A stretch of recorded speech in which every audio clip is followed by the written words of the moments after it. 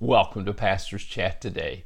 We're continuing to look at Psalm 68, a psalm of praise, bringing glory to God because He is a God of victory. He is a God who comes to us. He is a God who marches before us. And that's what we're looking at right now as we look at these middle verses, verses 7 through 19. And we already have read now through verse 10, but let's pick up where we left off yesterday in verse 10 and 11.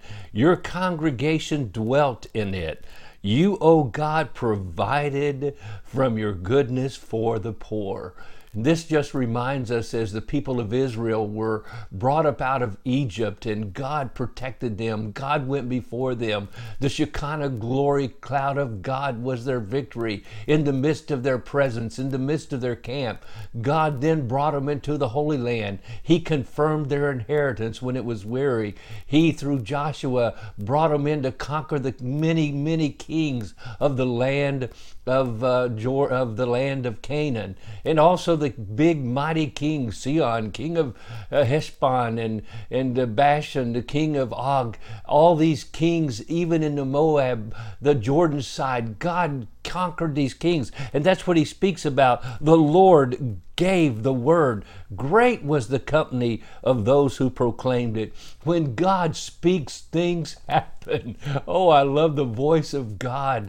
God spoke the world into existence. God still speaks today in so many ways. He speaks to our hearts through His Holy Spirit, through the still small voice of the Spirit. Elijah heard that God loved him.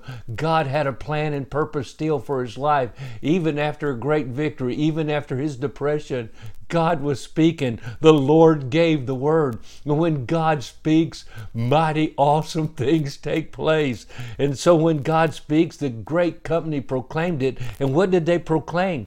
Kings of the armies, they flee, and she who remains at home divides the spoil. Though you lie among the sheepfolds, you'll be like the wings of a dove covered with silver, her feathers with yellow gold. And what he speaks about here is the fact that when God spoke, the kings of armies, the enemy armies, and they were mighty, they were everywhere. They were armies of giants that lived in the land, remember? And God spoke and they fled before God. Listen, more than we need our arms of war, we need our military, we need our airplanes, our fighter airplanes, more than we need our weapons, we need God. We need His word. And when He speaks and He speaks to us and we obey Him and live for Him, God can take care of the enemies of America.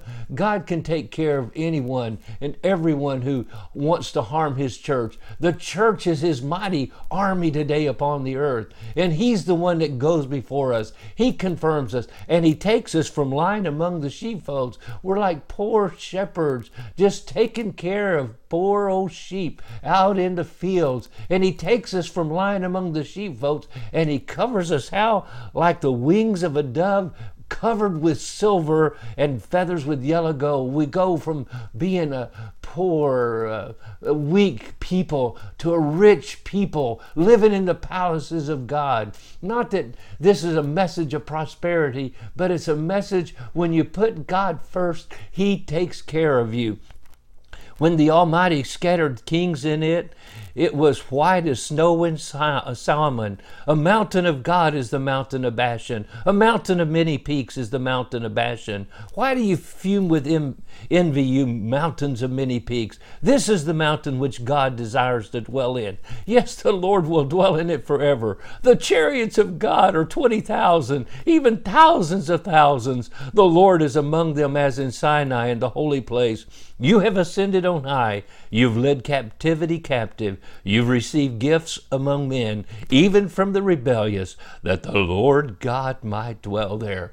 Oh, there are many mountains of Bashan, maybe like the mountain of Mount Hermon with the snow on it and the snowstorms as they would come. It just the same way God scattered the kings of the armies, but also He is the Lord of hosts. He has the armies of heaven behind Him. He goes before His people. He gives them great victory, and he leads them to victory, and he leads captivity captive, a verse that's quoted in the book of Ephesians chapter 4. When God ascended, speaking of his resurrection, what a mighty and awesome God we have. He is victorious. You can trust him today, and may the Lord help us to do it even right now. God bless, and you have a wonderful, wonderful day.